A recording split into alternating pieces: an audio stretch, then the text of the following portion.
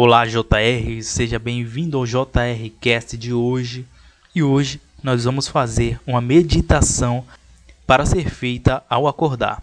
Por isso, ouça esse áudio que segue.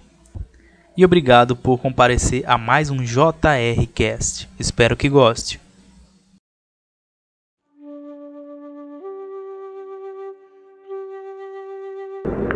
Olá, essa meditação é para ser feita ao acordar.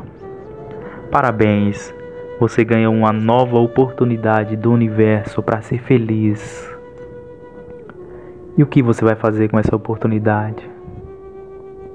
Talvez você tenha acordado um pouco desanimado, porque você não reconheceu a bênção que você recebeu agora. Você está vivo. Você acordou.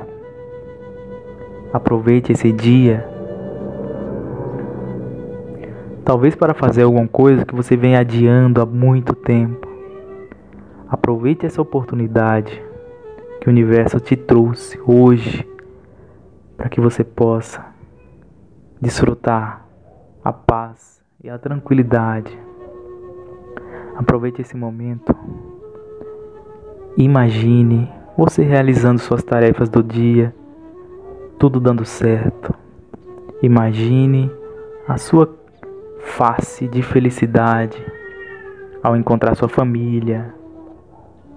Imagine você chegando no trabalho ou fazendo as tarefas de casa, e isso feito de forma magnífica. Agora eu quero que você feche os olhos por alguns segundos e apenas preste atenção na sua respiração. Perceba como é essa graça de respirar. Perceba como é maravilhoso estar vivo. Perceba a energia entrando no seu corpo e você ficando cada vez mais motivado. Isso, respire. Muito bom.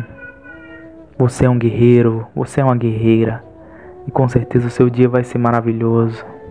E talvez se o seu dia não sair como for planejado, não se preocupe. Amanhã você terá uma nova oportunidade. Pense no seu dia. Pense nas coisas que você vai fazer. E agora eu quero que você imagine o motivo de você estar fazendo tudo o que está fazendo sempre. É por seu filho? É por você mesmo? É para dar uma vida melhor à sua família? Seja o que for, mantenha isso na sua mente por alguns segundos, porque isso é a sua motivação, é o seu motivo para a ação.